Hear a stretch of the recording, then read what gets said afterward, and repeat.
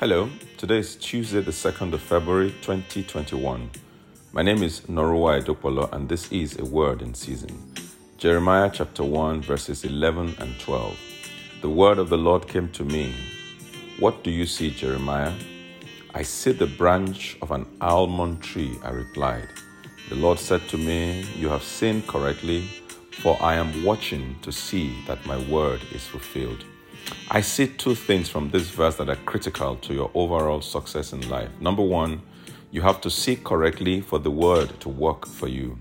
Number two, that seeing is tied to the word of God. Remember, God is only obligated to fulfill his word in your life.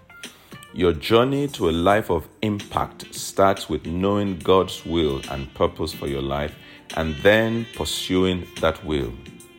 A lot is changing in the world, but the fundamentals remain unchanged. Remember Joshua chapter 1 verse 8. This book of instruction must not depart from your mouth. You are to meditate on it day and night so that you may carefully observe everything written in it. For then you will prosper and succeed in whatever you do. Shall we pray? I want you to say, Father, this time around, let me not go astray from your word concerning my life.